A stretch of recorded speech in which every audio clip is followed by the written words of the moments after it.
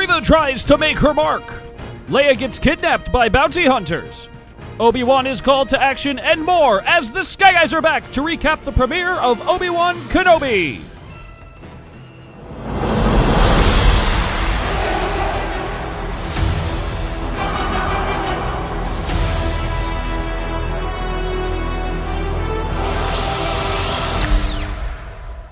All right, we are back here. The Sky Guys are back. The season premiere of Obi-Wan, the two-part episode 1, episode 2, dropped early on Disney Plus on Thursday night. They dropped it at midnight Eastern as opposed to 3 a.m. Eastern, so a lot of fun. Star Wars fans got an early present from Celebration. They got to see the episode a few hours early.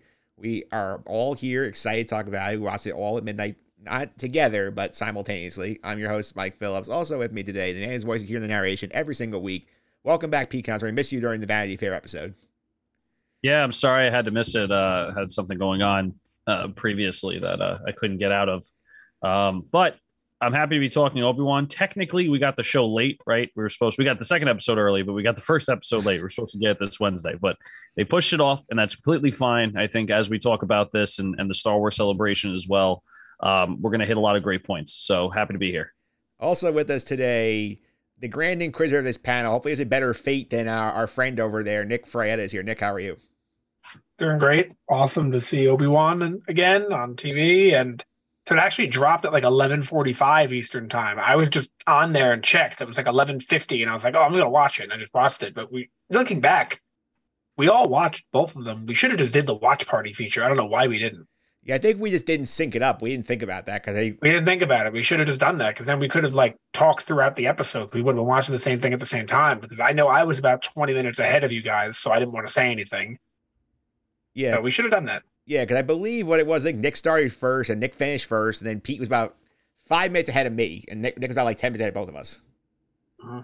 Yeah, a lot of fun indeed. And before we dive any further into the podcast here, I'm going to say, as always, do the plugs break off at the top here. Pete, if they want to keep what we're doing here on the Sky Guys podcast, you can check us out over on all your favorite podcast platforms, Apple Podcasts, Google Play, TuneIn, Stitcher, Spotify, Amazon, all the usual suspects.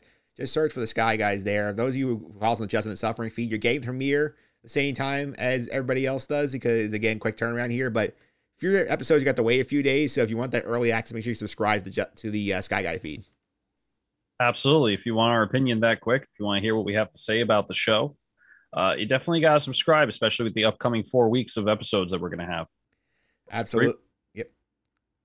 Absolutely. And Nick, you also have to check out the Instagram. We have a lot of fun stuff going on over there.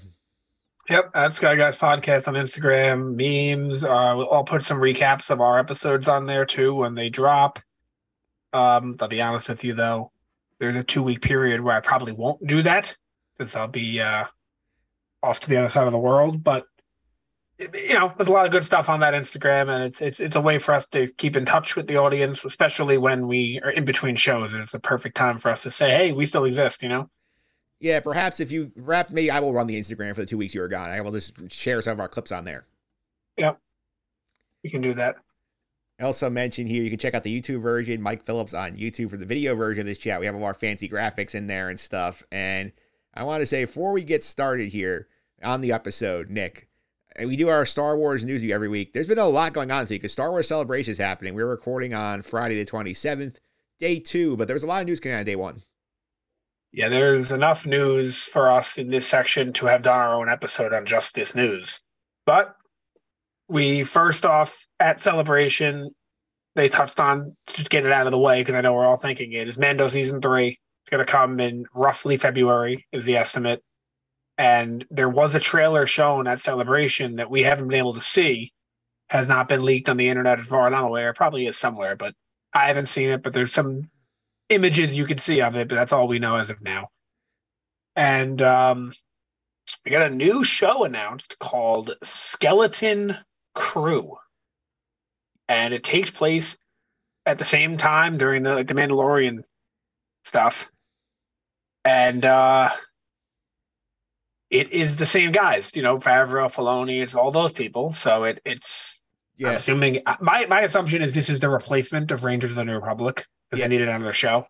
Yeah, also adds a little bit to that here. When we did the Vanity Fair podcast, talk about Grammar Rodeo. This is Grammar Rodeo. That's what the project is. This is the John Watts project. Ah, okay. Yeah, and it's Jude Law.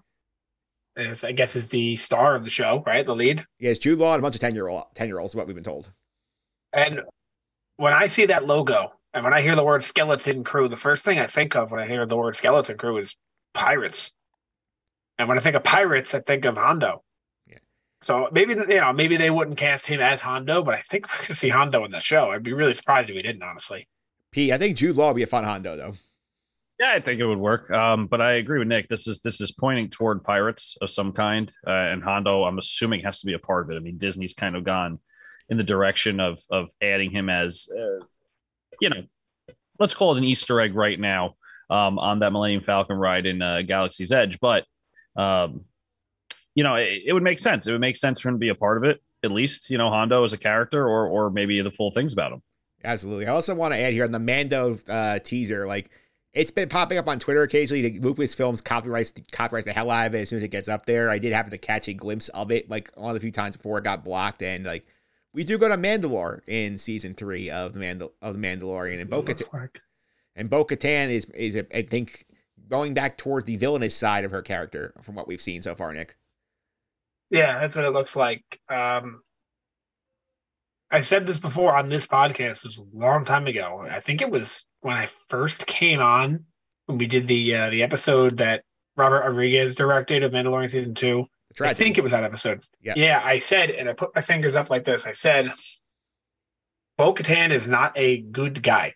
This is the exact thing I said, and it's very clear now. She is not a good guy. She's just a familiar face. Absolutely. Anything else you want to add from Celebration before we dive into the episode? Yeah, of course. They got the teaser trailer for Andor, which, Mike, you said it in your words.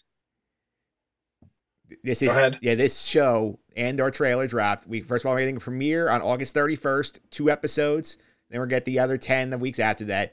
This show, if you listen to this podcast, this is everything Nick has wanted in a Star Wars show. It is literally everything. You get to see the galaxy under Imperial rule. You get to see Coruscant under Imperial rule. You get to see the Empire being at the height of its power. It's a lot of fun. Yeah, I literally can't wait. And then they announced today Fallen Order, or I guess they're calling it Jedi Survivor, and Cal Kestis Game 2. Cal Kestis Game 2, yeah, and some Lego Star Wars thing is coming out this summer, like a summer special Legos thing. But I guess that's it for the news from Star Wars. So I guess the big takeaway, which is hilarious to me, is the new show is Skeleton Crew, right? Yep. So let's say this is a Hondo show. Okay. Honestly, I would say it's probably not. But I would be shocked if it was a pirate show and he wasn't involved. But let's just say he's the lead.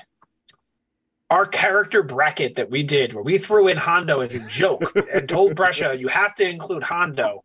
And we did all these predictions, and the answer ended up being, we don't know, probably not, but the answer ends up being Hondo. Think about that. That means we knew something. It's funny. Yeah, and Pete, before we move on to the actual show, Obi-Wan show here, any thoughts on the Andor trailer from you? No, it looked beautiful. I mean, it looks really good. I'm excited to watch it. I'm taking it for what it is right now. Obviously, I'm not really sure what the storyline's going to be behind it. I haven't done much research behind it, I have to be honest. However, it looks really cool. It looks like you said, it's everything Nick wants. And honestly, I'm excited to see how they play that angle as well. Coruscant under Empire rule. We haven't seen it yet. So very excited. Yeah, I will point out, like, the details from the panel I observed as well in terms of the Andor thing. Season 1 is 12 episodes. It says it's 5 BBY, so it's going to take place over 1 year. Then the second season, apparently it's going to be the final season based on the way they talked about it here, is 12 more episodes going from 4 BBY right into the beginning of Rogue One. So right, it's gonna have to include the characters from Rebels, at least the second season. Yeah, it's a good point. So Pete, we might get some of the Rebels live action characters sort of debuted here. It might be a spot where you get maybe Sabine introduced here and then shows up again in Ahsoka. Yeah, it's a huge possibility. It'd be a great segue. How in the world do you put Zeb in live action? I think you CGI him. What would he look like? And who would play him? The guy who plays Smeagol? Who plays Snoke? I'm gonna throw a. I gotta look up the guy's name here. Pete, you gotta filibuster for a second here. I have a guy in mind in terms of the right frame for it. But you want to filibuster on any other potential thoughts? Maybe get a Freddie Prinze Jr. here as Kanan. Yeah, maybe. I mean, I would love to see Rebels in live action in any sort of capacity. I don't know if we're gonna get it with the Obi-Wan show. If we get any characters there, I think in my character draft, I drafted Harrison Dula, but Nick, I don't know about you. I think Rebels in live action would actually do very well, and I think that it's again you need to segue. Season 1 could segue into Ahsoka with Sabine, and then you can maybe segue into other shows, live action with these characters. I just think Zeb would look. There's no way around him looking weird. I did find the guy. Have you ever heard of the actor Doug Jones? No. He is a famous guy who does a lot of like alien characters. I think right now he's playing Saru on Star Trek Discovery, and like he's really tall. I looked him up. He looks like an alien. He's really tall. Like they usually have him be aliens in shows. I could see them going to Doug Jones. They go to live action Zeb. Well, let's see it. Let's see. Yeah, and that's it for the news then, I guess, right? There's nothing else, right? Am I forgetting something? Ahsoka in 2023 is the only thing we confirmed. Yeah. So we follow this. That's it. And a lot of Willow stuff. That's not Star Wars news. This is Lucasfilm news. And Harrison Ford showed up. He failed to promote Indiana Jones 5. Did? Because we don't have the next movie is the Taika movie, which Kathleen Kennedy confirmed in a separate interview, but no. Right. They had said that, and then you'll see. I wanted to touch on this. I wanted to forget this. I forgot. So thanks for reminding me before I forgot. So that's the next movie, the Taika movie. 2023. And you keep seeing it online that it's 2023. You watch the interview and read the interview. She said, we don't know when it's going to be. Maybe 2023. That does not mean it's coming out next year. Yeah, it does not. I mean, basically... they might be aiming for December of 2023, but it's, at this point, 50-50 that it comes out then or could be the next year. Like, we don't know yet. Yeah, Pete, basically, like, if they're not shooting this one by the fall, it's not coming out next year. 100%. Yeah, no, they need time for that. So, I guess like Nick is saying, don't believe 2023 is a hard stop. Hey, that's what we're doing. Yeah. You got to take everything with a grain of salt, especially when things are not confirmed. I will make a prediction, a call here. Whenever this next movie comes out, assuming the podcast is still going at that point, which it should be because you guys love us so much. So all three of us will go watch this movie together in person. Yeah, of course. All right. Of course. Yeah. And the reason I bring that up is I've been seeing so many articles that come out. Like, because as soon as an interview happens, everyone makes their own article. Every news outlet has their own article about it. And they all say it's happening in 2023 when she specifically says it might not happen in 2023. I'm not confirming that. Absolutely. And now let's start diving into the Obi-Wan spear here. And let's do it. And Pete, I got to say, I love the fact that Disney jumped and punked Netflix and dropped both Obi-Wan episodes before Stranger Things dropped. I thought that was fantastic work by them. I thought it was a very, very fun idea. Yeah, I think it was as well. I think maybe the push back was to try to trump Stranger Things. I mean, I don't really see anything that happened that made me feel like they had to push Obi-Wan from Wednesday to Friday when it came to the Star Wars celebration.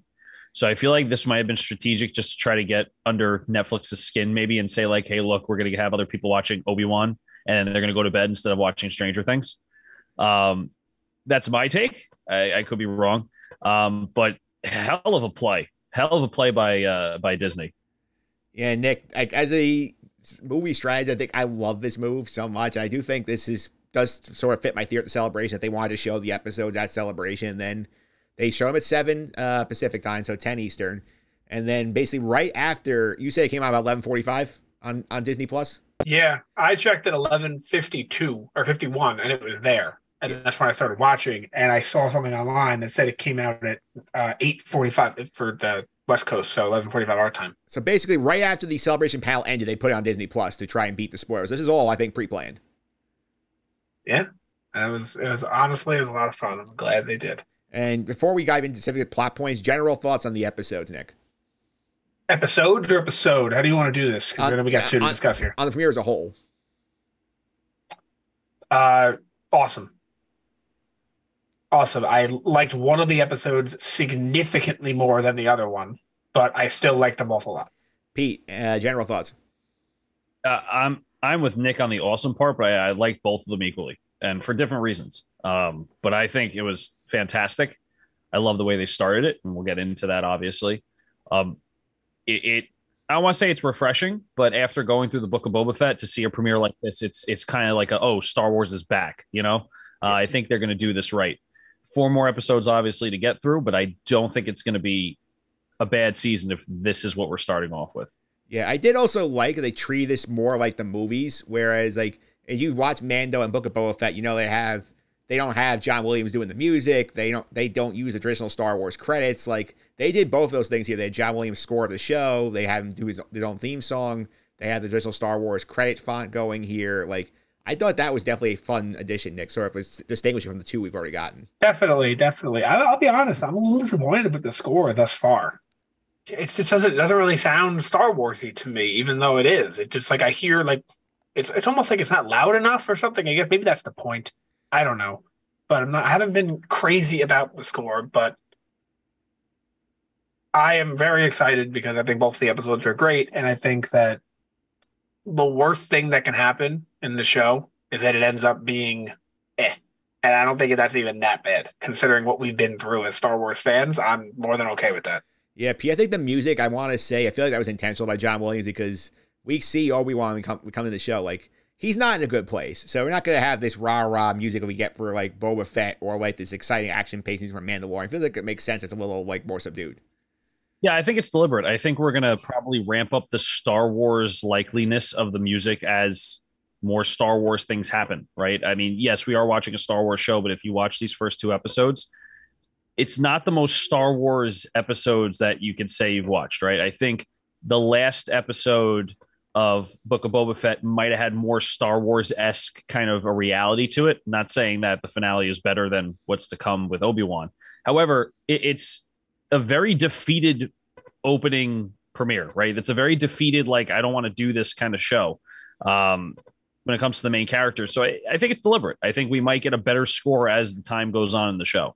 Absolutely. And Pete, when we turned it on here, they stole our idea. They did the Obi-Wan cut for the recap to let everybody know what was happening. They did. Think about how long ours was. And, we spent all this time talking about it, and they did theirs in what, 2 minutes, 3 minutes? 4 minutes.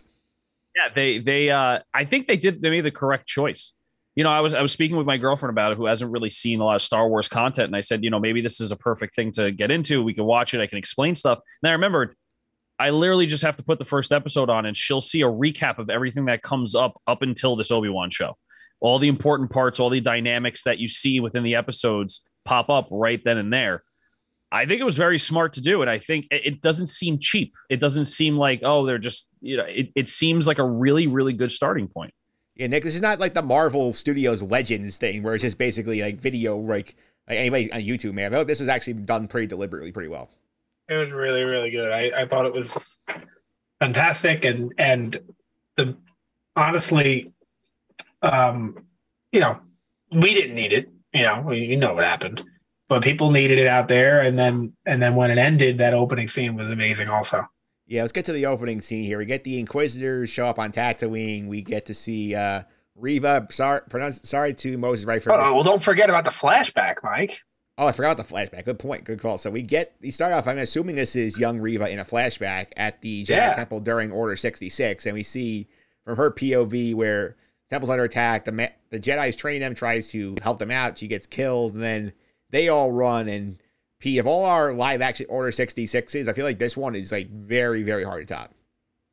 I agree. I think the only way this could have gotten better is if we saw Hayden Christensen playing a younger Darth Vader and he be in this scene. But the fact of the matter is, this is a great live action Order 66. I think it portrays what we've been wanting to see in the Jedi Temple. Not so much that we want to see carnage, but I feel like it was very mysterious what really happened in the Jedi Temple. We only saw that one scene with Anakin and the younglings. This sheds a little bit more light as to what went down with the clone troopers and everything like that. So I really, really enjoyed this setup because it's nostalgic, but it also sets up what's to come with Reva possibly. Yeah, Nick, I mean, they didn't make it very subtle here. Basically, this is young Reva running away from the carnage. Yeah, they didn't confirm it, but we know. Yeah, we know. And yeah, I guess that shows, I want to be like, oh, that shows why she hates the Jedi. That doesn't make any sense. They were trying to defend her, so I don't know what it shows yet, but I know I'm confident that we'll learn. I have an idea of what it means having her there, and I'll bring that up at the end of part 2. But great opening scene. Honestly, they makes me feel like I love episode 3. You guys know that. I like 2 and 1 also, but I feel like when you see something like this, it was executed so well that like it makes you think, what if the prequels were made with this kind of direction? Yeah, and writing. Yeah, like that was done like so well. It looked so like awesome. It looked so real. Yeah, it did. And then we go from the flashback, we get the title card, then we go to present day. I think it says 10 years later on the card, and then we see basically the Inquisitor ship land on Tatooine. We see the Grand Inquisitor, the fifth brother, and Reva get off the ship. They're in pursuit of a Jedi who they heard was on Tatooine. We get the whole speech from Rupert Friend and his Grand Inquisitor and Pete. This speech, the way it was done, was so much better than the way it came off in the trailer.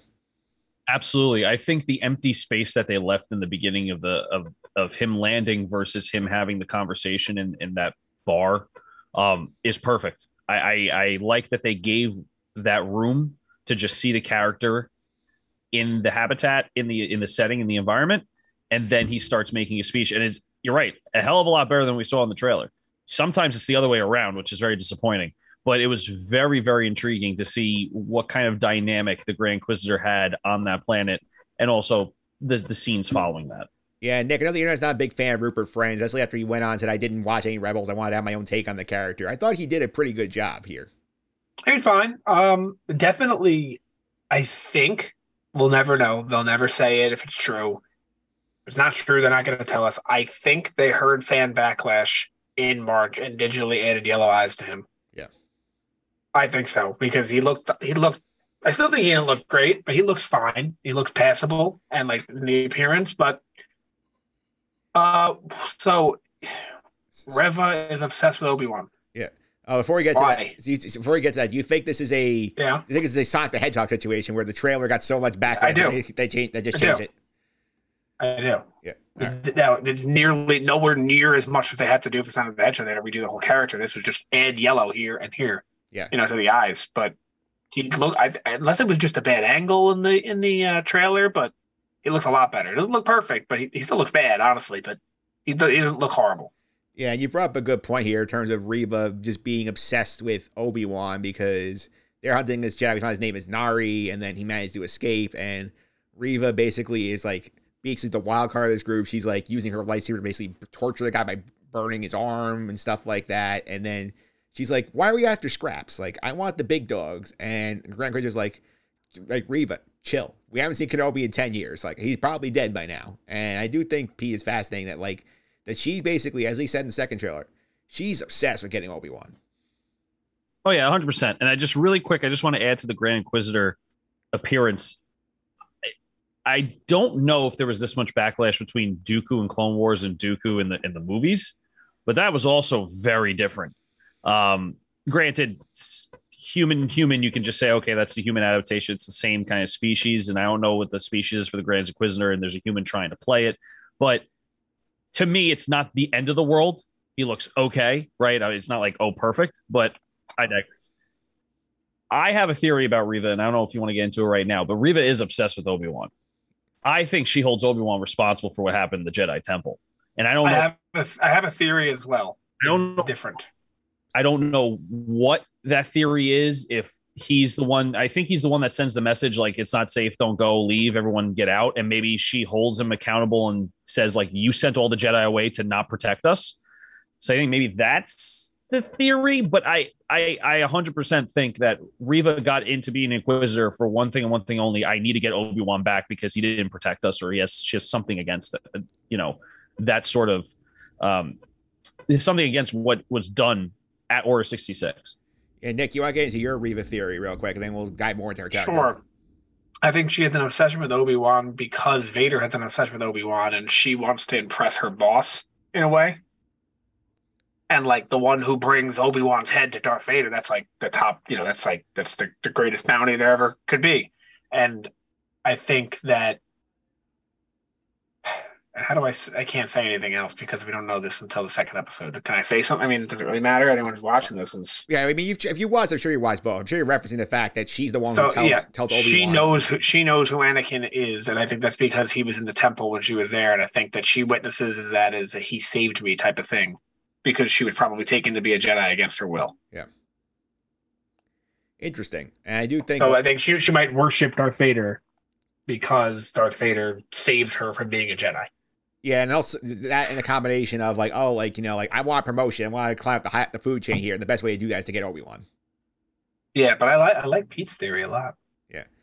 I do think it's an interesting theory here. We'll get to more on her in a minute, but I do think it's interesting here that, like, especially, like, we get a lot of, like, also, like, dialogue between her and the fifth brother in this episode as well, where the fifth brother is basically like, hey, chill. Like, you're a hothead. Like, we got this kind of under control here. And then, like, does not want to go along with what the fifth brother's, like, approach is here. I do think that's interesting as well, Pete. Absolutely. I think they don't take her seriously. And not to the sense that she can't do the job, but I think they know that she has this obsession or something with going after the top dogs here. And they just, it's kind of like the boy who cried wolf. It's like, yeah, we get it. You want to go after, but this is what we're trying to do. We're trying to clean up as many Jedi as we can. And if this Jedi is here, we're going to clean up that Jedi. You know, like it's, I just think that she's not taken seriously because she swings for the fences, if you will, when it comes to which Jedi she wants to get. Yeah, she wants the Grand Slam. She does not want to take the single that's there for her. Absolutely. I mean, I think, again, I have more, we can talk about it later. I have more theories about Reva, and we'll get into it, especially with the posters that came out today. But I think it's kind of like that. You're not bottom of the totem pole, right? Bottom of the food chain. She's not one of the top Inquisitors. It doesn't seem like with the dynamic. The Grand Inquisitor is always putting her in her place, kind of a thing. So it's kind of like, all right, go away. We're just going to do our job. You keep talking about that. Yeah, go get Obi-Wan. We haven't seen him in 10 years. Yeah, absolutely. And now goes, I think one of my favorite sequences of the whole premiere was like, we get the day in the life of Obi-Wan, where we get a long time of just like no dialogue from Ewan McGregor. We get to see him go through his life where he works as a meat packer. He's like shaving off a part of the meat to bring home to sashimi.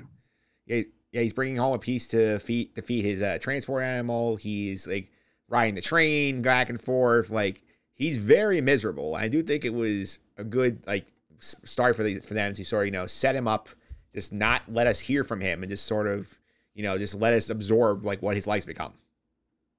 It's sad, Mike. You said like he works, he takes the train, he goes back and forth, and he's miserable. You just described the life of most people. Yep.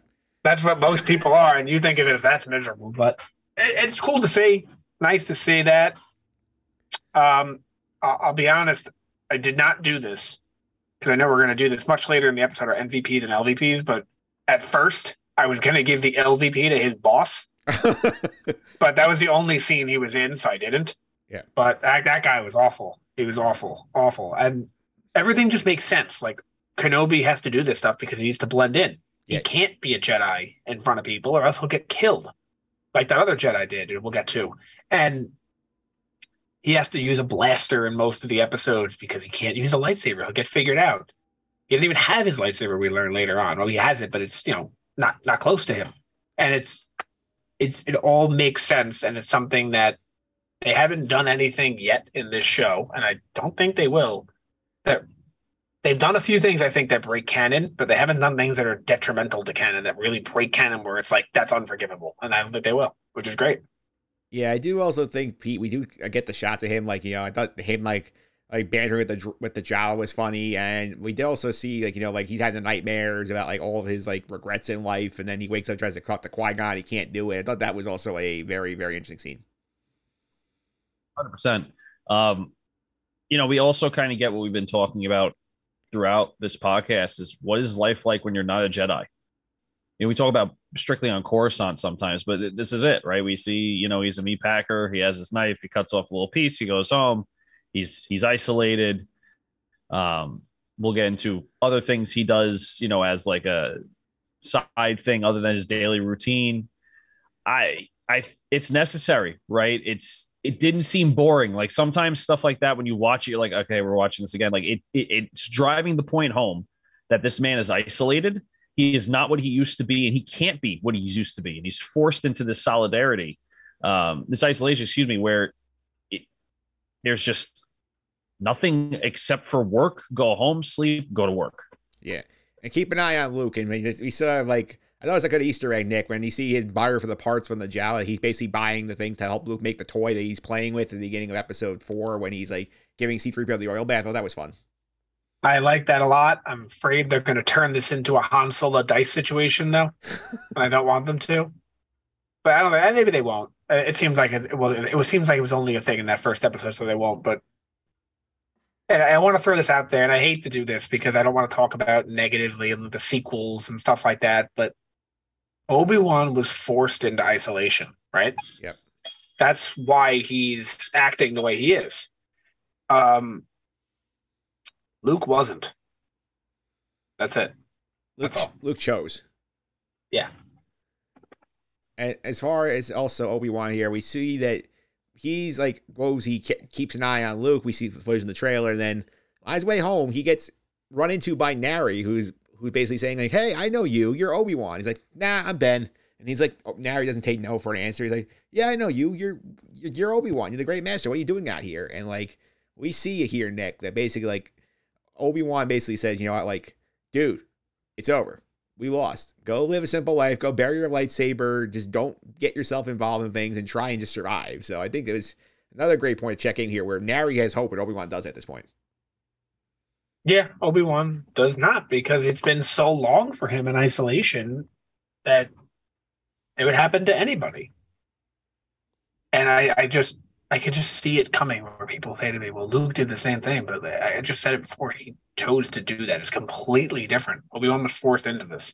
But it's very normal for someone to experience this kind of self-doubt when they've been by themselves for so long, and that's why he is. And it actually makes me wonder why the other Jedi wasn't. Like, what has he been doing for the last 10 years that made him so, like, confident? Like, we can do this. Let's take him out, like, kind of thing. Like, no, you can't. It's over. You lost. Like, it's over. I just really enjoy. Didn't you find it weird that Luke just ran away and started playing on top of the house, and Uncle Owen's just screaming, Luke, like, where did he go? He's right there. Like, he's not. I thought that was so weird. Yeah, I guess he got distracted talking to Aunt Beru, who only appears in the episode. We don't get any lines. Yeah, well, I actually don't know if we're gonna, because the way they leave this off, I have no clue where they're going next. We might not see them again. I mean, I'm sure he's gonna end up back on Tatooine. We may not see, like, much at the end. Yeah, at the end. But we might not really see them the rest of the show, except maybe the last episode or something like that. We don't know. Like, we're kind of going to unfamiliar waters now. Yeah, and P, any thoughts on Neri? Our Jedi is going to be killed in about 10 minutes. Mike, you got to say that one more time. My audio went in and out. I'm sorry. Yeah, I say, any thoughts on our Jedi friend Neri, who's about to die in 10 minutes? Honestly, it's. I don't want to say he's filler, but I think it's important to show, hey, there's other Jedi that are like, you have to help. And Obi-Wan's like, no, get the hell away from me. It's, like Nick said, it's over. Stop. Just live your life in isolation. Save yourself. Very selfish living, right? Yeah. That was not the way of the Jedi. It was the way of help people and keepers of the peace and all that kind of stuff. Now it's like, worry about yourself. Get the hell away from me because you're going to get us both killed. Yeah. I do think it was a little reactionary because he's not far from the Lars homestead when he's there, the moisture farm. But I do think also interesting there. And Nick, we get quite the heel turn here, where we basically leave here and then we go to Alderaan, which I never saw coming here. We get young Princess Leia, which I don't think any of us would have had outside of Pete. Immediately, the first thing I go, they change, and I go, why does this planet look familiar? Is that Alderaan? Yeah. I go, that's definitely Alderaan. And then I'm like, oh my God. And then I'm still freaked out by this. It's been 18 hours. What was the fake Leia? That scared me so much. Definitely like one of her friends. That's just a difference. That was terrifying. And then, we see her running around in the forest, right? And then we see Bail,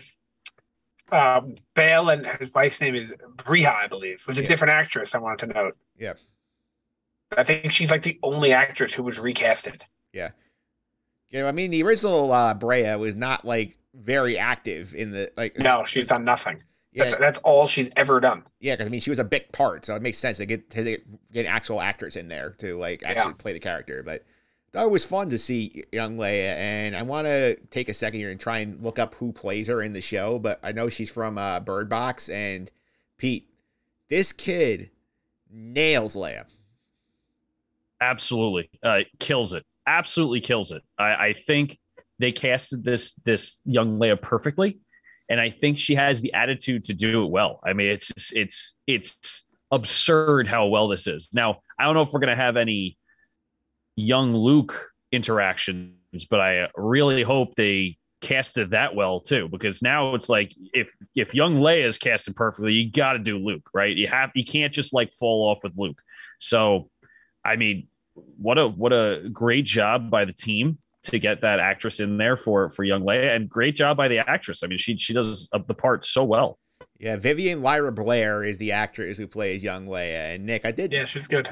She's very good, and we do get like a lot of like her like trying to be adventurous and like exploring with her little droid, and that was definitely a lot of fun. And we see basically like the Queen finds her and says like, you know, you got to come in with us, and she's like, I don't want to be like a normal like royal person. I want to do fun things, and you start to see like the personality that's gonna drive one of the key leaders of the rebellion like forming here.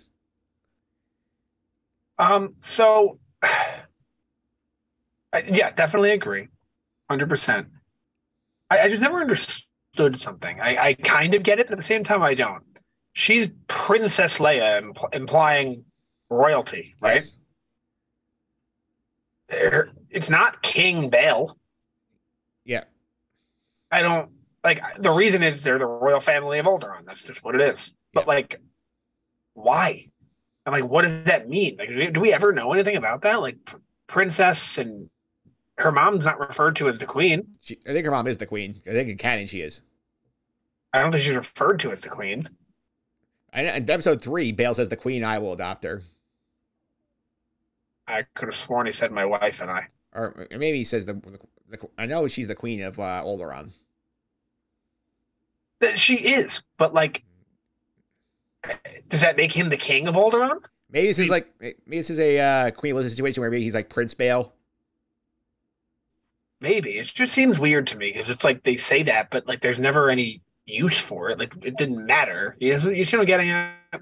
Maybe being a senator is for the world is like being the king. And what do you call the senator's daughter in royalty? Like princess is the only thing to call, like we get like little senator. Like I don't even know what you would call it, right? So maybe that's the reasoning. Like they're not king or queen. It's just because they're the royalty, the only logical thing to call the daughter's princess. I don't know. Yeah, and then who shows up? I guess that's her family, the wife's side of the family. Yeah, we'll get to that part. One note I'll mention here is that she is being watched. We'll find out who's watching her in a minute. We can go back to Tatooine, though. We have Obi-Wan. Did you guys have any crazy theories when you saw the person watching her and who it may have been? Once I saw we found out about 10 minutes later, but what did you think? Once I saw it, I was like, damn it, there goes my Rex points, because I thought that was Rex on Dayu, and then we see it's the same place. I'm like, Rex is not gonna be like spying on Leia. I thought for a second it was Boba Fett. And I was like, you gotta be kidding me. Honestly. I really did. And I was also shocked we didn't see Grogu in the opening scene. I really thought we were going to see the answer to like how he survived in the opening scene. Yeah. Yeah, well, we'll put a pin in the Leia stuff again. We'll go back to Uncle Owen and Obi-Wan on Tatooine, and Owen just shows up, gives him back the stuff, and he basically says like, hey, you know, like, stay away from us. And then Obi-Wan's like, it's a toy. Like, chill, dude. And he's like, and they have this whole conversation. Obi-Wan says, you know, like, if he's showing, which basically means he's showing the Force, like, we got to train him to be a Jedi. And then we get the whole, like, his father debate. Like, you and I both know he's dead, but I want to protect Luke. Stay away from us. So I thought, like, it was nice to get the added context behind the viral, like, beyond the viral burn that we got from the second trailer, Pete. Absolutely. And I think this is a great interaction between Obi-Wan and Uncle O, right? I think this is the epitome of their relationship between the characters. And I don't know. I think Uncle O pretty puts Obi-Wan in his place a little bit. I think it's kind of like, hey, you guys don't run stuff anymore. Get the hell out of here. Just stop. Like, let the kid live his life. Don't bring any attention to him. And I honestly have to give Uncle O props for that. I mean, that's huge. Yeah. Nick, any thoughts on Uncle Owen's like basically dressing down Obi-Wan and saying like, "Stay the hell away from my family. I want to protect this kid." He's just trying to keep Luke safe, which I know Obi-Wan is also, but he just said, he's basically saying, forget it. Like, you lost. And to be honest with you, he probably didn't believe in the Jedi to begin with, even like during the prequel era, because he was in the Outer Rims. He probably didn't really, there's no interest in the Jedi. You know, all that stuff is like folktale to him. It's just like, you don't need to stay away from him, stay away from my family, go somewhere else. You know, it sounds harsh, but drop dead. I don't care. You know what I'm saying? That's Owen saying to Obi-Wan, basically, I don't like you. Don't care about you. Stay away from me. Stay away from my family. And I don't necessarily blame him, but knowing what Luke Skywalker becomes, I guess you could blame him, but only because you look at it in hindsight. Yeah. And then this is also, I think, right after this scene is when we see Reva come back. She's looking for Jedi again because remember, Nari's still on the loose at this point. She's still up in the town, I think, with Fifth Brother, and they're looking for Nari. And then she basically starts going nuts. Like, she chops off a woman's hand. Says, like, nobody's telling us anything. And then she basically tries to call out Owen's like, you know something. And Owen's like, I don't give an S about the Jedi. Like, they're no good. Like, they're useless to me. And basically she threatens the whole square, saying, like, you know, like, tell us where this Jedi is or I'm going to kill this Owen and his family. And then Fifth Brother steps in and says, stop, Reva. Like, we don't do this. Here's some money. Like, if you find this guy, give us a tip. We'll give you some credit. So, I thought, again, the Fifth Brother Reva dynamic was fun here, Pete. Yeah, I mean, I got to be honest. When I saw the Inquisitors, right, in Rebels, I didn't think they were like, I don't want to say that they were good guys, but I didn't think they would care if civilians were in the crossfire. Or I thought they would do whatever it takes to like get the Jedi. I didn't think, you know, the brother would be like, yeah, we don't do this. Like, don't intimidate them. We need to find them on our own. Like, it was very out of character for me. I found that very odd. I don't know if you guys did as well, but they're very goofy. Yeah, that Inquisitor is goofy, I have to say, but I think maybe that's the intention. He's maybe just brawn and not brains kind of a thing. But to me, that dynamic was weird because I could have interpreted it wrong with Rebels because it was just mainly Inquisitors versus Jedi. I just didn't think that they would care about the civilians that much. I'm not sure. But maybe it was just like, again, a tactic to be like, hey, just stop obsessing about Actually, you know, Pete, I know exactly why. No, because by the time we get to Rebels, the Empire has basically dissolved the Senate. It's not fully done yet, but the Empire has basically dissolved the Senate. They're in the midst of almost being done with the Death Star. They know they can just destroy anyone at will. At this point, it's still relatively close to after Revenge of the Sith, where they're a totalitarian government, but they don't own everything. If they do wrong people can fight against them. Like, it's not like it is when we meet them in the original trilogy when there's no fighting the Empire. That's fair. So I mean, that makes more sense than that. Thank you, Nick, for making. I heard that somewhere, like within the last 18 hours, and that's why they act like that. And I didn't think of that until the middle of the year. Oh no, it makes total sense. But yeah, so other than that, I mean, again, just obsession with Obi-Wan, and I feel like Reva is going to have a Kylo Ren complex pretty soon. I mean, I think she's pretty much there. I'm seeing a Kylo Ren complex like massively coming soon. I see it too.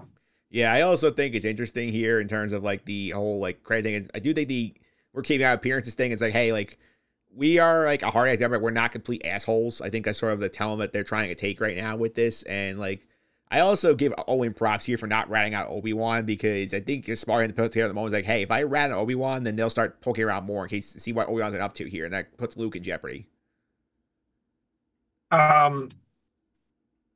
Yeah, I have a big gripe with this scene. This is one of the biggest gripes I have in the show thus far, but I don't want to speak about it yet. So I'm writing a note right now. I just wrote it. And at the end, I'm going to go back to all of these that I have. There are not many. There are not many. I have a big gripe with her and Owen and how he doesn't rap it. I don't understand it. Something's not right about it, and I'm not happy about it, but it's not the end of the world. Yeah, Pete, did you have a problem with Owen not ratting out Obi-Wan? Really, Obi-Wan's really just hiding in the corner over there where you can say, oh, look, Jedi's over there. Go get him. No, I do and I don't. I do because he has this attitude to him. Is like, I don't care if you live or die. Just stay the hell away from us, right? So it makes sense to be like, yeah, end this now. I don't care. He's right there. But I also kind of feel like he's not out to get any killed in general. So maybe he's just like, it's none of my business to tell you where he is. So I'm not going to offer him up. Right. It's like, if you find him and he dies, I don't care, but I'm not going to be the one to be like, yeah, he's right over there. Maybe it's like one of those deals, man to man, like Obi-Wan asked him to take care and he knows he's in trouble. And he's like, listen, stay away from him, but I'm not going to actively get you killed kind of a thing. Yes, so he's not going to snitch. Right. Yeah. I think that's the purpose of it. It's weird. I don't want to say it's weird. I actually really like that the dynamic is they just had this conversation and now Owen's faced with this decision. I think that's really cool. I think it's more of like, I'm not going to stitch on you, but I really wouldn't care if it disappeared tomorrow, Yeah, that makes some sense. All right, let's go ahead now. We'll go back to Alderaan. We get the Organa like parade and party, and then we see all like the family members are there. We get Nick, I gotta say, the royals on Alderaan are kind of douches. Yeah, that's what you'd expect now. Yeah. I mean, you see Bail saying, well, we've gotten somewhere, you know what I mean? Like with this stuff, we still need to worry about slavery and this and that. The other guy's like, I don't care about slavery. I'm here for your food. Yeah. I don't care. Yeah. Literally. Yeah. And his son too. Oh, his son. Yeah, the son is like literally a turd because Leia gets like a snack and she's like, thanks to the droid. He's like, you thank your droid. Don't be nice to people who are lower than you in the food chain. And she's like, why not? And he goes, and then he turns that into, well, you're not an Organa, and basically starts telling her, like, what is this kid's problem? Yeah, it seems like classic, sibling or cousin like rivalry, but then also it seems like it just seems like there's a little more like rich snobby at the same time. So like rich snobby and sibling rivalry combined into one, and if that's what you get, and that guy, kid kind of sucks. You guys ever seen the movie School of Rock? I have. With Jack Black? Yeah. You know the kid who plays guitar in the movie? His name is Zach in the movie? Yeah. Obviously, it's not him because that movie was like 20 years old. He looks just like him now. Can't be him, though, because that kid's got to be like our age now. Our age the whole time, I guess. Maybe his son? Probably not, but it looks just like him. Yeah. Yeah, so anyway, I do think it was fun because this is a good moment where like the Organas hear Leia like basically like talking smack to her cousin and like basically laying out why he's wrong, and then we have this whole thing where they're like, oh, like we know he's wrong, but you can't do that. You have to apologize to him. And we get this heart-to-heart afterwards between Bail and Leia about like how Bail's like, oh, you gotta be a senator one day. She's like, I don't want to be a senator, and he's like, that's why you're gonna be good at it, and like that's like you have the qualities that are gonna make this galaxy great. I thought that was a very fun moment. We never really get the Bail Leia relationship because obviously like she's a baby in 3 and he dies off screen in 4. So I thought it was fun to get that here, Pete. Absolutely, I think that dynamic's great, and I think that it shows how close they are or were, or wherever you want to put it.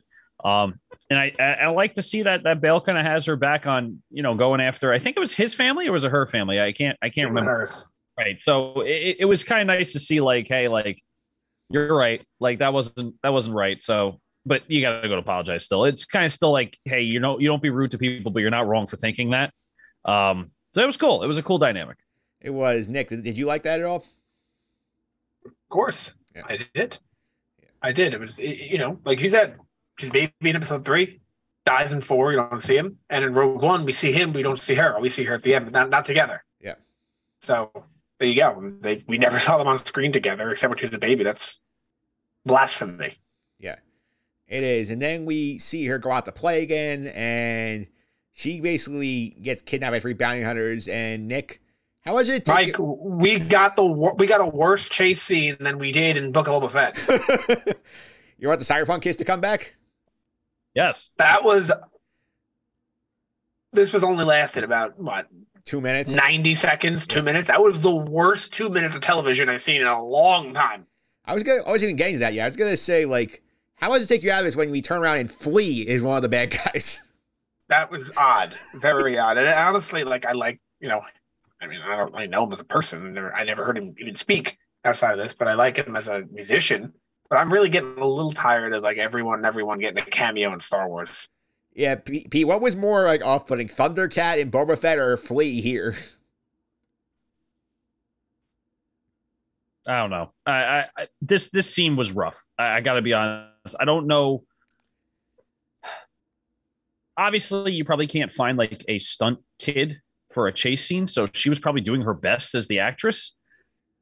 But don't make it a chase scene, right? Like you don't need that 90 seconds if you know that, let's say, the actress can't run really fast to make the actors that are the bounty hunters can't catch her, right? If you're going to kidnap her, you kidnap her, and that's it. I don't. Yeah, there's no negative impact on her character by taking her right away. Correct. I mean, it's not like yes, you want to show that Leia's putting up a fight, but you show that in episode 2. You don't need that 60 to 90 second slow ass chase scene. And again, I think it's because of the limitations of the actress. You can't get I don't think you can get a stunt kid to come in and run faster than adults through the woods. I just don't think it looks correct. So I understand what they were probably trying to go for, but the same effect happens if you just kidnap her. If she runs for a little bit and you get her, and then the show continues. I don't think that chase scene's necessary. All right. Anyway, so Flea and his goons grab Leia. They escape. They reach out to our good friend Obi-Wan Kenobi for help, and Bail reaches out to him. Obi-Wan says, "No, I have my own mission here."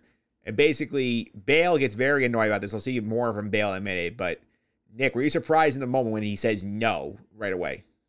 No, I was happy he did. It made sense. His obligation.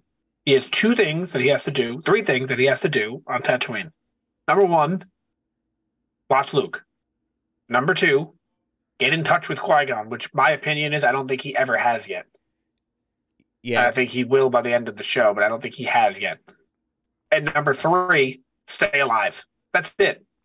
That's all you're supposed to do from Yoda. That's his final mission, if you will.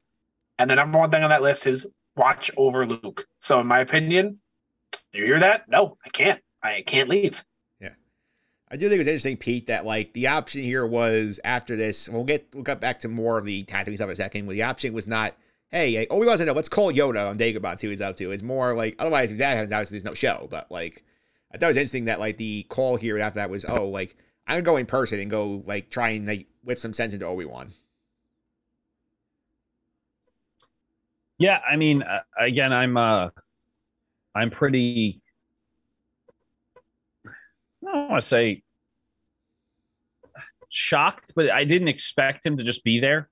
You know, like how. First of all, how did he know where Obi-Wan was, unless Obi-Wan gave him that information prior? But yeah, I mean, I think that's what got Obi-Wan to say yes. It was a strict no over the hologram, the holographic telephone, whatever it is. I don't know the technical term for it. But a little shocked that he was just there. Yeah. I don't know how he figured that out, but when he came home, Obi-Wan, there's like a red thing that signifies someone was in there, right? Yeah, it's droid doorbell.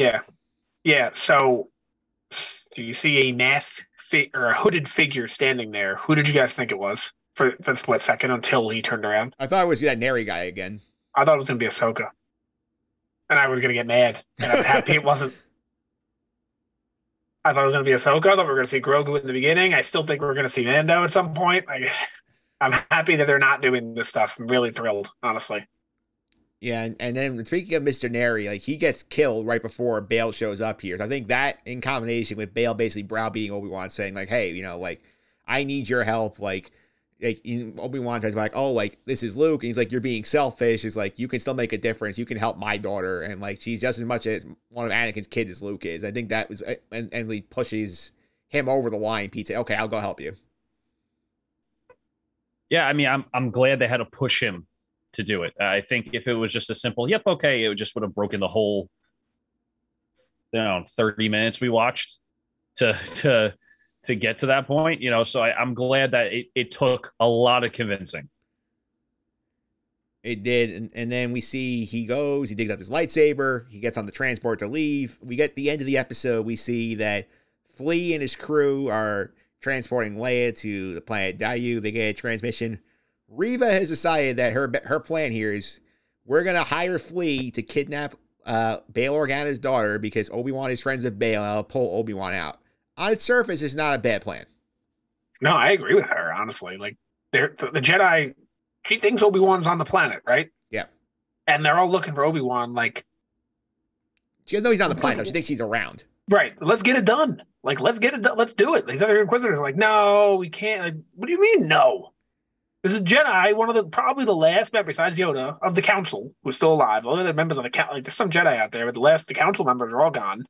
They definitely think Yoda's dead. They have no idea Yoda's alive. Yeah, they assume Palpatine killed Yoda. Yeah. So where is he? Let's get him. Let's get him. And honestly, I am very, very happy because one thing that was on my mind that I said, you can't ruin this in this show is, first off, some things with the Anakin Obi-Wan thing that I want ruined, which we haven't gotten to that stuff yet. But one thing is, Obi-Wan's going to leave Tatooine in the show. We knew that from the trailer. You need to give him a damn good reason to leave. And I think they came up with as best a reason as they possibly could. So what would possibly make him leave and stop protecting Luke to start protecting Leia? I don't think there's anything better. Yeah, I agree with that. And that sort of brings us into part 2. And we go out into... We get to Dayu, and Pete, what'd you think about this planet? I mean, I like it. I think it's fine. I mean, it's very city-esque. I thought it was cool. I don't know if there's anything like other than that I can say about it, though. Very, very grimy. Yeah, it was. I feel like, forget the griminess, just so I know people, some of our audience may be from this city, so I don't want to speak negatively upon this city, but if Coruscant is New York, Dayu reminds me of Boston, not because of the griminess in any way. I mean, in terms of like when you go to New York City, the buildings are like so high in the air, the skyscrapers. But when you go to Boston, not to say there aren't skyscrapers, but most of Boston is like mid-level buildings and like mid-rise. It's like a city still, but the buildings are nowhere near as high as they are in Manhattan. Yeah, and I feel like that's what I felt like about this place. It's almost like a Coruscant Junior. I can see that. I did think it was fun with seedier there, and we see that Obi-Wan gets on the planet, and like he's being approached by like this like pink-haired girl. He's like, I got all your spices here. I got like Coruscant brand. I got this other brand. And like, Nick, like we got our spice drugs. Yeah, I'm surprised he didn't go, you do not want to sell me death sticks like that. You know, I guess he couldn't give it away. He's a Jedi. Well, he also, we find out later in this episode, he hasn't used the Force in some time, which is another thing that makes sense. Like, it's not just like, oh, he doesn't use it because he's given up. No, he doesn't use it because if he uses it, they can sniff him out. Yeah. People can know, oh, the Force was used over there. Like, they have that sense. So he can't do that. Yeah. And Pete, how cool was it that we got the cameo of Tem Morrison as the hard as luck clone trooper basically asking for credits to survive? I would like to know which clone trooper that is. I mean, maybe it's one we know. X. Well, it's not. I'm sure it's. I'm I sure feel like it can be anybody who's not Rex and Cody or any of the other guys who were on the ship with Rex in Rebels. Oh, fair. I know it can be. I just think it won't be. It can be any of those characters, though. Yeah, I think they said in the credits that it was unnamed clone trooper. So, fair. Yeah, it's probably a character we don't know, but you could make it. What was the guy's name? Wolf. You make it Wolf. You make it Gregor. All those guys. Yeah. Some of those randos that you haven't seen a little bit. You can't make it a. Can you make it a Bad Batch guy? I don't think you can. The armor does. They got rid of their armor, right? They don't have original clone armor. Yeah, that makes some sense. But I want to say also the next thing here is that we find a kid there. Kid's like, hey, you looking for help? I got a Jedi.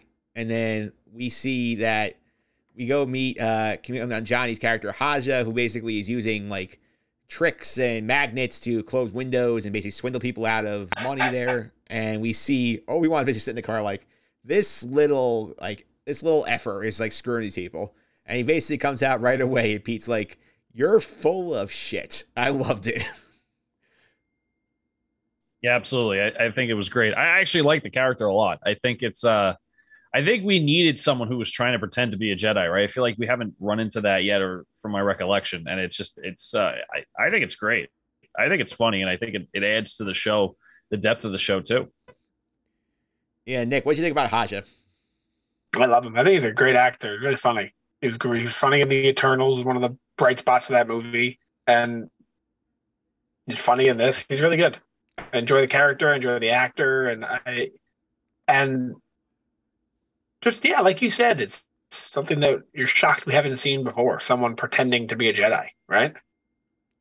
Like everywhere you get like honestly everywhere you go. First of all, obviously in like Galaxy's Edge and like Disney World, but everywhere you go, when you step in front of the door to walk into Kohl's and it opens, everyone in their life at some point has done this and pretend they're a Jedi in front of that door. We've never seen it actually in Star Wars though. I mean, Ewan McGregor said he does that at supermarkets where he like puts his hand in front of the door and pretends to move the doors open. Yeah, and we haven't seen that happen in Star Wars, but we see it all the time in real life. Yeah, absolutely. I also think it was fun here that Pete, I was not expecting here. Number one most shocking thing for me was Flea. Number two is the fact we basically got Star Wars Breaking Bad for about 5 minutes. That's fine. I mean, it is what it is. I'm okay with it. I'm not terribly upset about that. I thought it was funny though, Nick. I was just hoping that like Bryan Cranston show up somewhere and just be like in the background cameoing. Yeah, it was another thing that, you know, it's clearly, I guess it's their equivalent of meth, right? Well, I guess they have to have it, right? Like it's a fully fleshed society. They have to have that stuff. So it's nice to see it instead of seeing the same things over and over that we see in Star Wars, which is why I'm so excited for Endor. Same idea, something that we haven't seen before, but we know is out there. Yeah, absolutely. So he's going through the meth lab. He ends up looking for Leia, and I thought it was good that the Flea crew gets the jump on him because, again, sort of shows he's so out of practice that like he's, you know, has to take a minute to sort of kick back in Pete to like what like helps him be a good fighter.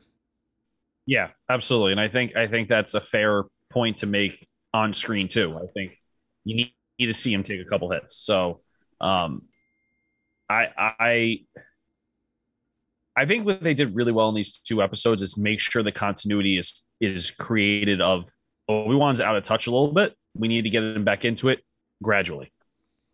Yeah, Nick, what do you think of Obi-Wan like running into trouble like right away? No, it makes sense. Like he hasn't been able to fight. He hasn't been able to do anything. Makes perfect sense. So no issues with it at all. It was cool to see, honestly. It was, and he finds Leia, and while that's going on, the Inquisitors show up, and basically they're like, "What are you doing, Reva? Like, you abducted a senator's child. Like, what is wrong with you?" And she basically says, like, you know, like Kenobi's here. It worked, and then they basically order the planet locked down here. That was interesting again that the Inquisitors are basically like questioning Reva's methods. And as soon as Reva says, "Oh, I actually got him out here," she says, "You know what? Like, we got this. Go sit in the corner. We'll finish the job now." Yeah. So I get the impression that the 5th brother is like a superior to her. Yeah, I would assume like, he's probably been in the service longer. But I get the impression that the 7th sister is not the opposite. I feel like she's the 7th sister's. Yeah, I think she was the boss. She was the 4th sister. I think that they said that. Which one? That other girl? Yeah, the other girl they said was the 4th sister. 4th sister? Yeah. The 7th sister from Rebels. Never mind. Yeah. But yeah, that one. I feel like Reva is her boss. So that's the kind of that is the kind of vibe I get there. But I find it interesting that she just keeps going against authority. Like the Grand Inquisitor is definitely her boss, right? Yeah. And she's going right against him and everything that he says. But to be honest with you, I see both sides because I agree with her. Like I said earlier, just if you see the guy there, get him. But I agree with him because of what I said earlier. Also, the Empire's not like invincible right now. If they mess up badly, people could really riot against them, and they're not all powerful yet, where they have Death Stars and no Senate, where Palpatine can do whatever he wants. Like he could still lose a lot of power. Yeah, and P, I thought it was fun also that Reva says, "You know what? Fine. Like you gonna put me in the corner. I'm gonna just sick the bounty hunters on him." And she basically puts the call out to put the bounty on Obi-Wan's head. We see basically every other person in this planet's a bounty hunter, and they all get the signal at once. I thought it was a missed opportunity that we have so many notorious bounty hunters in Star Wars, and none of them happen to be on this planet at this time. I don't know if it's a missed opportunity or maybe they'll be coming later. That transmission may have went to other planets too, so we might see a Boba Fett show up. We might see, other Bossk, just a couple of different people that may just show from Off-World, right? I don't know if it was a missed opportunity or if they try to trick you and say, oh, we're not going to have those bounty hunters in here. And then all of a sudden, boom, they're there. So I'll wait and see. Yeah, I'm almost happy that we didn't get some of them because, like, as much as I'd love to see Cad Bane, do you want to see Cad Bane just in the background on one episode and that's it? I feel like I'd rather not see him. Yeah. Than to see him show up in the background for a little bit. Yeah. I thought it was fun. This episode also got a lot of, like, Leia and Obi-Wan bonding, and, like, Leia basically trying to figure out, like, if you're a Jedi, why can't you make me float? Like, if you're a Jedi, like, why don't you have a lightsaber? And why don't you do this? Why don't you do that? And Obi-Wan basically sort of dealing with the fact that, like, he's, like, he isn't the same person he was, and then, like, he has to try and, like, get her to go along with him, and then there's one point where, like, she gets freaked out. She's the bounty hunter logo and realizes, thinks that Obi-Wan's in on the plot to kidnap her. She runs away. Obi-Wan ends up coming through at the end to save her when she's falling off a building. And at that point, she's bonded to him. I do think the wit and interaction we had there, especially when we see, like, he's trying to say, hey, you're my daughter in this situation. And she's going to the market, like, I want to wear this. And he's like, no, like, get something that's not as flashy. And she ends up, like, agreeing, but then taking the gloves anyway. I thought that was funny. It was.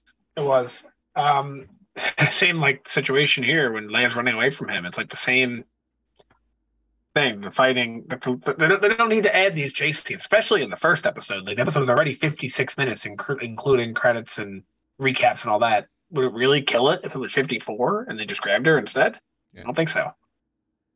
But this one, I guess they have to show that he has to earn her trust, I guess. And I'm sure you guys have thought of this, but if you haven't, you're about to. This is the third show now. The third out of 4 shows where our main character is tasked with protecting a younger individual who cannot defend themselves. Yep. We've had 4 shows on Disney Plus, including The Bad Batch, and 3 of them have been about that. I was thinking the worst of the bunch is Boba Fett, where that's not the plot point. And not only, that's true. And that even happens in that one because Grogu and Mando are in it. So every show so far has been about someone defending someone who can't defend themselves. Most, in particular, a kid. P, I guess you know what Jude Law is up to in Skeleton Crew then. Yep. Yeah, it seems to be the cookie cutter kind of theme now with Disney Star Wars shows, and I don't mind it in this one. This one's, I like it, but Nick's right. It's like every show has been pretty much that. Yeah, I did think it was fun also. I think we also see, we'll skip ahead a little bit for this, but, like, we see basically where, like, Leia is, like, talking about, like, some big game or whatever, and Obi-Wan's like, you remind me a lot of someone I used to know, and, like, she was very brave and so on and so forth, and nice to give Padme a shout. As much as the internet likes to claim it's Satine, like, come on, guys, like, they did not even mention the Clone Wars during their Obi-Wan cut at the beginning of the premiere. Like, they are not going to go for the effort of introducing Satine here. It's going to be Padme, the reference. So, Mike, I, for the record, completely agree with you. I think there is a 99.99% chance you are right, and I feel the same way. But the only thing that's making me say, all right, it's possible that it was Satine, was that in what the Disney told you to watch thing. You remember that? Yeah. They told us to watch the Satine episodes. I still don't think it's her, but it is interesting that they told us to watch those. That's all. It is interesting, but at the same time, Pete, this is Padme's daughter, and she's behaving like Padme. The connection is 100%. Yeah, no, I agree, but I have to say the first person I thought of was Duchess Satine. Padme didn't even cross my mind at first, and then like 2 seconds later, it clicked. Oh yeah, obviously Padme. It was a very weird, like, natural thing to think of Duchess Satine. But if you're talking to Leia, it's got to be Padme. I don't know how Obi-Wan doesn't make that correlation. But again, like Nick said, one of the arcs that Disney said to watch was the Duchess Satine arc. So I don't know. There is, I guess, a slim possibility that he is talking about her. Absolutely. And then we see that he ends up meeting up with Haja again, and Haja says, you know what, like, I'm going to help you escape, because this is after the Grand Inquisitor locks down all the ports. Like, I have a cargo ship up there. Go over there. I'm going to send you on my way. You're going to hide some people. And then he says, I'm going to create a version of you. So he runs the Reva. This is the shot we see in the trailer where we think it's Obi-Wan. It's actually him. He's like, I'm a Jedi. And she's like, no, you're not. And I thought that was just so funny. He's like trying to sell, and she's like, yeah, you're full of shit. I thought that was very funny. What do you think? Because the ending of the episode leaves it open-ended.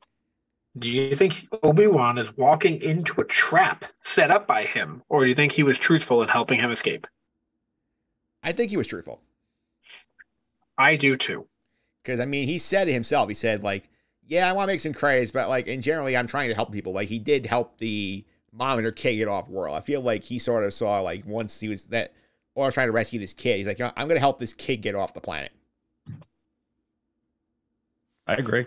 I agree. And I guess, but after that is when we go up to the, like, I guess you call it the docking bay, right? Yeah, we go to the docking bay, and at this point, Reva has figured out where he is. She just extracts the information from Haja. She goes up to confront them. The Grand Inquisitor shows up and basically, again, calls Reva out. Reva then stabs the Grand Inquisitor right in the gut with her lightsaber. Is he dead, Pete? No, I don't think so. And Nick brought up a good point, and I'll let him bring it up. But there's 99.9% sure that he is alive. Because Nick, this also breaks canon if he actually dies, unless you're claiming Rupert Friend's playing a very different character. Yeah, you have a few choices here. You either break canon completely and declare that your own television show, a Disney show, the first Rebels, one is not canon. The first one, which there's no way they would do that. Or it's a different person altogether. Or option 3, he's probably just not dead, considering Maul got cut in half and lived 10 years later, you know, considering it is true that when you have some sort of dark side force, he's not necessarily a Sith, the Inquisitors, they're just more of dark side force users, like Snoke and Kylo are not necessarily Sith, but they were dark side force users. They have some sort of ability to survive wounds, which is true in canon, which is how Maul survived. Which is why Qui-Gon Jinn did not. The same stab happened to Qui-Gon that happened to the Inquisitor right now. Qui-Gon died. I'm led to believe he's not. But the main reason behind all of this, that I don't think he's dead, is we still have scenes in the trailer that he's in that haven't happened yet. Yes, unless you're saying it's a flashback to the meeting at the Inquisitor base. He's there. He's probably pissed off, but he's there. And now, actually, there is I don't want to say a decent chance that this is a flashback, but I gotta say, I thought about this the other day. In Fallen Order, that base gets destroyed. Yeah. Fallen Order takes place before this. This is not destroyed. Either it's a flashback or they rebuilt it. I'd say probably rebuilt it. Probably, yeah. But maybe it's possible that he's dead and they're going to completely retcon Rebels, which, you know, people will say all the time, retcon the sequels or do this, do that. And then they say, oh, we're going to retcon, and then they retcon Rebels that no one asked them to retcon at all.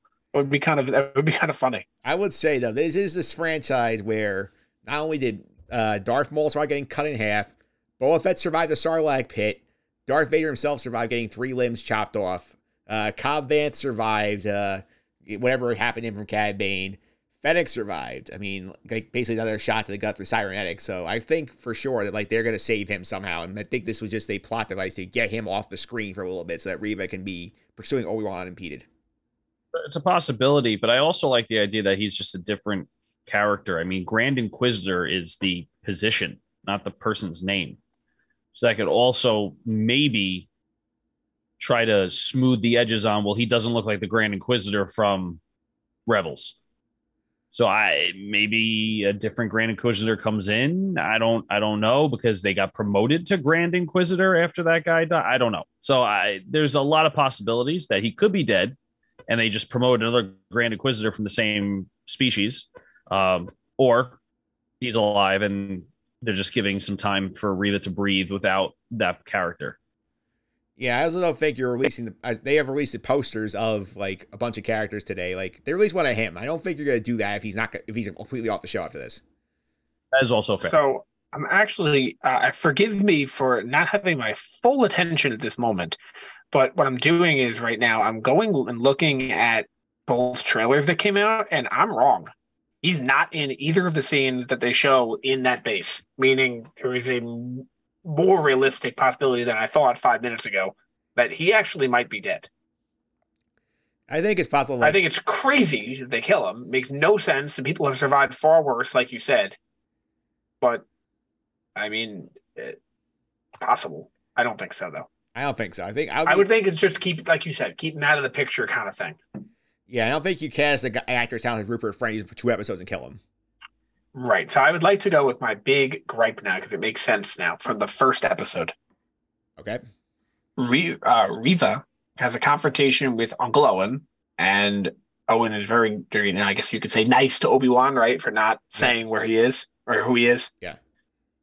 Riva clearly has the ability to read minds, and she's done it countless times in the show now, and she sensed Obi-Wan in that moment. Why would she not read Owen's mind and be like, oh, he's right there?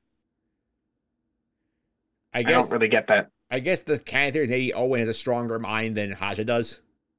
Maybe, but I don't think that the reading of minds has to do with the strength of the mind. I think that you're thinking of the Jedi mind trick. I feel like Owen, I feel like he's got because she read Obi-Wan's mind. Yeah. Like, you tell me Uncle Owen has a stronger mind than Obi-Wan now? But I don't think it made sense. That's okay. It's all right. Not every single thing in the show needs to be perfect. It's okay for one thing to not make sense. Minor plot hole, Pete. I mean, doesn't Riva say to Owen, like, you know where he is? Doesn't she say that to him? Mm-hmm. But she doesn't use her powers to think of it, like to think what he's thinking, which doesn't make sense to me. So all right. So with Haja, right? She just knew that Haja knew where he was, and then she tortured him into saying it, or as I can't remember, it was a little foggy because it was late last night, or does she figure it out just by reading his mind? It looked like more of a mind read. So it's a possibility because she was alone and out in front of the Inquisitors that she did that, and maybe she just didn't do that with O, because Uncle O probably would have showed signs of being his mind read, right? Because you're probably drained after that. Yeah. And she want to make that kind of scene in front of the people and the Inquisitors, the other Inquisitors.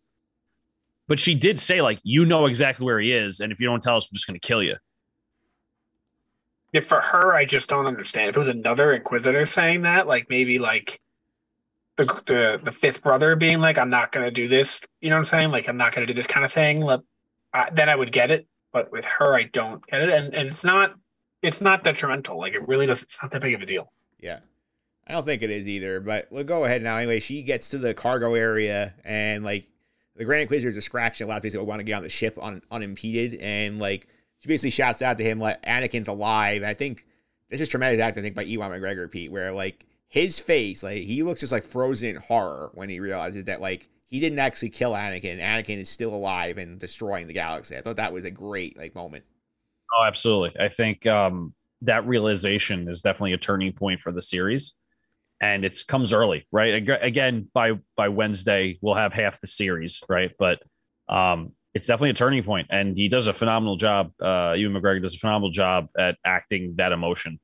Yeah, and this is a great way they end the episode, Nick. Is like we see Ewan McGregor facing us on the transport, then we cut to Vader in the back of the tank with the like breathing mask on and like the yellow eyes of Hayden Christensen in their role, and like.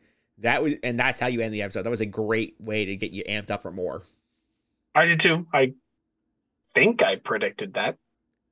Yeah. If I didn't say it here, I know I did elsewhere, but you didn't say that in your official prediction here. That stinks. But I knew he was going to show up at the end, like the last minute, like some sort of Vader presence. But the other gripe I have is, how does Riva know that Anakin is Vader? No one's supposed to know that. Not even Tarkin knew that. Yeah, that was my other question. Is like, how does she know this? My guess, she saw him at the Jedi Temple. That's why we got the Order 66 flashback. But I don't know. Could be something else. But I'm not gonna like. All right, the first gripe that I had is a legit gripe. I'm not happy about it. It's not a big deal. I have this one. I'm not happy about it either. It's a big deal. But they still have time to explain it, and that can make it make sense. So we can't really bash it until we finish with the show. For that sense, for this gripe that I have, like. Let's see it play out. Maybe it gets answered. If it doesn't get answered, then I can bring this back up and be like, all right, how does she know? But it could be like, yeah, like, Obi-Wan could easily say to her, how do you know this? And she could be like, you know, save the temple. Obi-Wan know who they are? That's the other thing I would think about. Like, the Inquisitors are all fallen Jedi. Yeah. They're all, none of them are kids. There's no kids for Inquisitors. So they're all adults, meaning they were all around. They must have been part of the Jedi Order 10 years ago. You think Obi-Wan knows who they are? Probably. interesting because I know. Well, she was a kid at the time, but the other one's like the Grand Inquisitor, and the Grand Inquisitor we've learned is in Clone Wars. Clone Wars, right? But like the fifth brother, like I wonder what was he in? Was he a Jedi? I'm sure he was. It'd be interesting to know. Also, I think the thing that bothers me about this a little bit, Pete, also is like she knows the Grand Inquisitor doesn't. Maybe he does, and he's just not saying anything. I mean, I don't think has anyone asked the Inquisitors who is Darth Vader.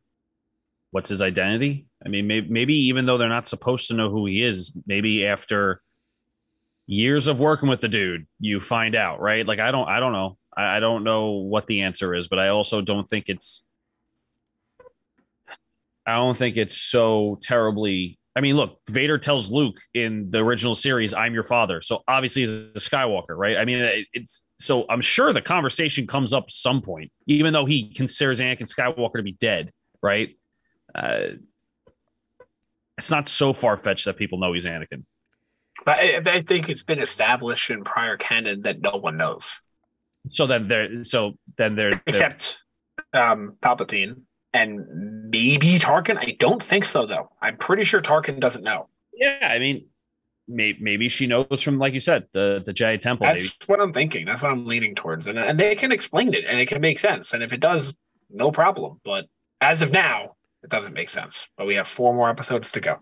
Yeah, and before we go into our post episode stuff here, I want to throw an interesting point here that Pete brought up here earlier in an off podcast group chat. I'm going to share the screen here in terms of Twitter.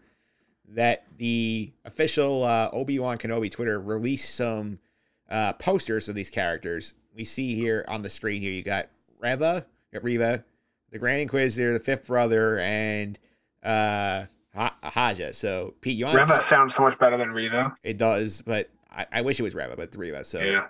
Pete, you want to break down what you told us to the audience? Yeah. So my prediction before the Obi-Wan show came out that Reva was going to help Obi-Wan against Vader or something like that. She was going to switch sides and help Obi-Wan in some sort of capacity. And when I saw the posters today, I found it very odd that the Grand Inquisitor and also the Fifth Brother, had what looks like to be the silhouette of Obi-Wan, but Haja and Reva have the silhouette of Darth Vader within that kind of like moon eye thing going on. Yeah, blow it up. Here's the Grand Inquisitor on the video version. You see the Obi-Wan silhouette here. And then this is Reva, and she has the Vader silhouette. I don't know if it's confirming my theory that she's going to go against Vader. Well, I think my original theory was she was going to help Obi-Wan, but maybe she's just going against Vader, and that inadvertently helps Obi-Wan. So I don't know if this confirms it or it just sheds a little bit of light to it, but I just found that interesting. Nick, any thoughts on this? I'm not allowed to comment on this. All right, so because I read something, remember? Yeah, we'll leave that as it is. So that's the first 2 episodes. Then we'll go into some of our usual post-episode fun stuff here. So we were going to start off the shenanigans here. We're going to look at here our character draft board. We have a character draft going here to see who can get the most points from camp appearances. We do this draft in the preview podcast. And unlike Book of Boba Fett, we're basically sat idle for 3 weeks. We had a lot of action here. Say tie the top. Nick has 2. Pete has 2. I'm on the board with 1. So everybody's on the board here. Nick got 1 from Qui-Gon Jinn when Obi-Wan dreamt about him. You got 1 from Bail Organa, episode 1. Pete with the Leia pick, getting her in both episodes. I feel like Pete's had a great shot to win here so far. Thank God. Yeah, I the good news is I still feel relatively confident about the people who I don't even have yet. And I'm very sure that I'll get the other 2 people that I do have another time. The problem is I'd be shocked if Leia was anything less than 6. Yeah, and then if he happens to run into Boba Fett somewhere, then Pete's got like a huge leg up. Yeah, maybe only 5, and then we're good. This episode was not good for my team because I feel like a lot of my guys should have shown up already if we were going to see some of these things. But you almost had Rex. I almost had Rex. I almost had a Rex. I had no Bounty Hunter Cad Bane there, no Ahsoka yet. I did get R2 in the corner of the party, so I was the only way to avoid getting skunked, but, not a great start for me. But I had to watch 8 times and didn't see him until you did the... I screen grabbed it. Until you screen grabbed it and sent it to me, and Yeah, I watched it 8 times this morning and did not see him once. Yeah, I think I misdirected you. I also said it was at the party. I think it was after the party. Was that scene? Oh, okay. Again, watching it 1:30 in the morning, you sort of like conflate the two things together because they were in the same room, but the party was over. And that is interesting. As I was watching, that's when I guess that makes sense why I didn't see it. Okay, so that's the character draft board. We'll update this every week. Next up here, we're going to do MVPs and LVPs for the episode. So just a reminder how this works. We're going to go to the Book of Boba Fett board here to reset here. Every episode we give out one MVP, one LVP for each of us. So Fennec Shand was the best character, according to us, in the Book of Boba Fett. The worst character here, I don't think I updated in the post season here, but I believe we just made Defty Scott the worst character. Yeah. So when we do this, you guys can do it any way you want. I'm going to be doing one per episode for each, just because I feel like if these were not released that way, that's how I would have done it. So I don't want to change it based on their release schedule. You can do it any way you want, though. Like, don't feel like just because I'm doing it that way, you have to. Yeah, we're doing 2 points each, basically, today. So one for episode 1, one for episode 2, in theory. If you like to put 2 of your MVPs in one, you can do that. So we'll start out here with you, Nick. Who's your first MVP of the episodes? So I'm going to do it this way. Again, you don't have to. My episode 1 MVP is Obi-Wan. I thought it was, I really want to give it to Ewan McGregor, honestly, but I'm going to give it to Obi-Wan because it was just done so well. I loved the intro to him. Everything made sense. I thought he had a different house, which I was expecting to see. I guess he moves. He might move in the future. Yeah, he must. But yeah. Everything about it was perfect, and I'm really excited about what's to come. I thought the first episode was flawless. Pete, who's your first MVP? As much as I think Obi-Wan was amazing and Ewan McGregor was amazing in the first episode, I have to give it to Uncle O. And the reason why I say that is because he does something different than what we thought would happen. Ewan McGregor plays the part exactly how we knew it was going to happen. And I think Uncle Owen, by putting Obi-Wan in his place to protect Luke and then also not giving him up to Reva, I think was huge. So I'm going to give an MVP point.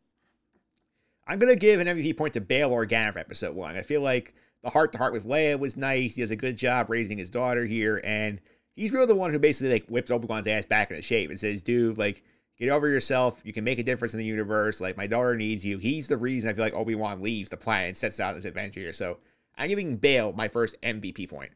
I like it. All right, so now we have a second MVP point here. So, Nick, where do you want to start episode 2? Can we do LVP first and then MVP and then LVP like that? Can we do that? I feel like if you want to, I would say it would be easier to clean the MVPs up.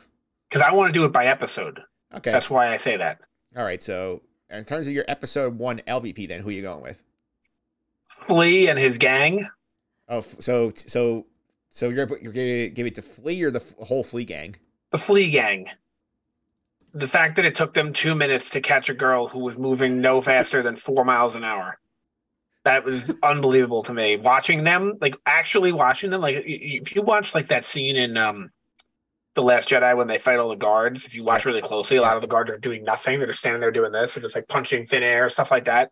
Watch these guys. It's unbelievable what they're doing. Like he could just grab her, and instead he like goes over there and falls on purpose. It's like it's really bad. Is this as bad as the spin? From worse than the spin. Yeah, Pete, as they noted fan of the spin. How do you feel about that? No, definitely worse than the spin. I have to give my LVP point for episode 1 to that gang. The Flea gang. Okay. So, as I mentioned earlier, I wanted to give it to his boss really badly, but he had like 2 lines, so I couldn't. I'm gonna give the episode 1 LVP to Leia's cousin because that kid's a turd, and literally I cannot reward that kind of douchery go unpunished. So the kid's getting the LVP. And he definitely was. Yeah, that kid was too much of a twerp that I couldn't let him skate. I'll tell you this: one of my honorable mentions for MVP is Leia because she was really good. I would say she's definitely in the mix for me in this one too. Let's go to episode 2, I guess here. So, Pete, you want to start episode 2 MVP? Episode 2, kind of tough. I'm going to give it to Obi-Wan because he goes out and tries to help Leia and uses the Force when he wasn't supposed to and sticks his neck out there. I really liked Leia in episode 2 as well, but I don't know if she does anything that gives her an MVP point in that episode. So I'm going to give it Obi-Wan. Nick, you ought to get your episode 2 MVP. Also, Obi-Wan, I thought he showed a lot of growth between the two episodes already. Like he went from being a hermit, if you will, to being convinced to go and help out, to having to use the blaster and all that, and then realizing I got to use the Force again. Like he showed a lot of growth, and from the beginning of this show to where he is right now, leaving, where I don't know where they're going. We didn't talk about that. Like, we have any idea where they're going? No, we do not. Yeah, and that's awesome because like everything we've seen with Obi-Wan in the trailer, we've seen already. So he could be going to a planet we have no idea. He could be going to Naboo for all we know. We have no idea.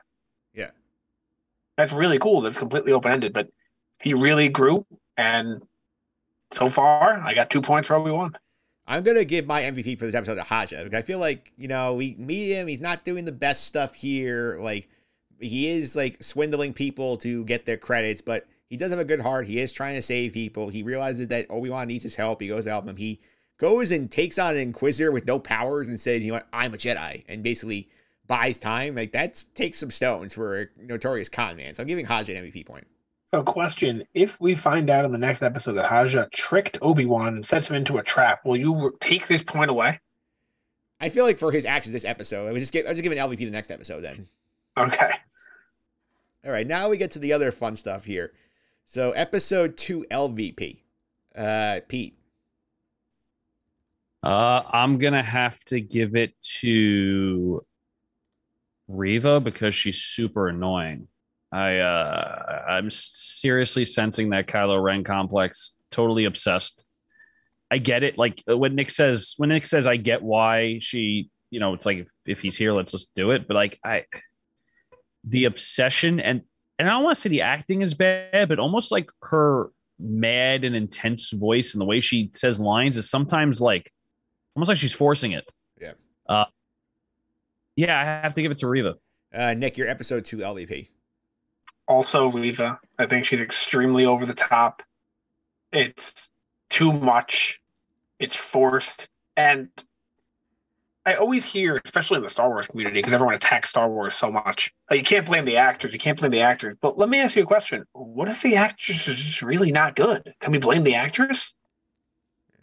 Why is it like we can blame writing all we want, but why can't we ever blame an actress if they're not good, or an actor if they're not good? I think she's just not good. And I know you're not allowed to say that in today's world, but I don't think she's good. I think it's more the direction, though. It could be, but I think I just think that she's way over the top, and it's ridiculous, I think, at this point. And I'm scared that the show's going to be about her and not Obi-Wan after this point. But because you could say the same thing. You could say the same thing about Hayden Christensen acting in the prequels as well. People did. Yeah. People did. Yeah. But now we're not allowed to say that anymore, and I'm not really sure why. We said it about him. Why can't we say it about her? Absolutely. My LVP for episode 2 to round it out here is I'm going to throw on the Flea Gang again because they lost this kid who they had locked up pretty securely, and then they get their asses wiped by the Grand Inquisitor. So the very deserving LVP for the Flea Gang. Like, they were completely useless bad guys. I agree.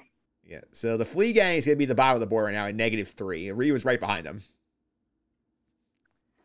Yeah, and that's how I like it, and that's what I would have thought. And Obi-Wan's up there with +3, I guess, right? Yep, absolutely. Obi-Wan's on top right now, +3. And now let's go ahead to the episode rankings. We're going to give a score for each episode here. We're going to go, Nick, what's our scale again? What'd you say? What are you about the scale to be for this episode? 1 to 10, right? 1 to 10. So we're going to do them one at a time. So episode 1. Oh, 0 to 10. Let's get just in case. All right, 0 to 10. So Nick, what's your grade for episode 1? Episode 1, I am giving a 10 out of 10. Part 1's getting a 10.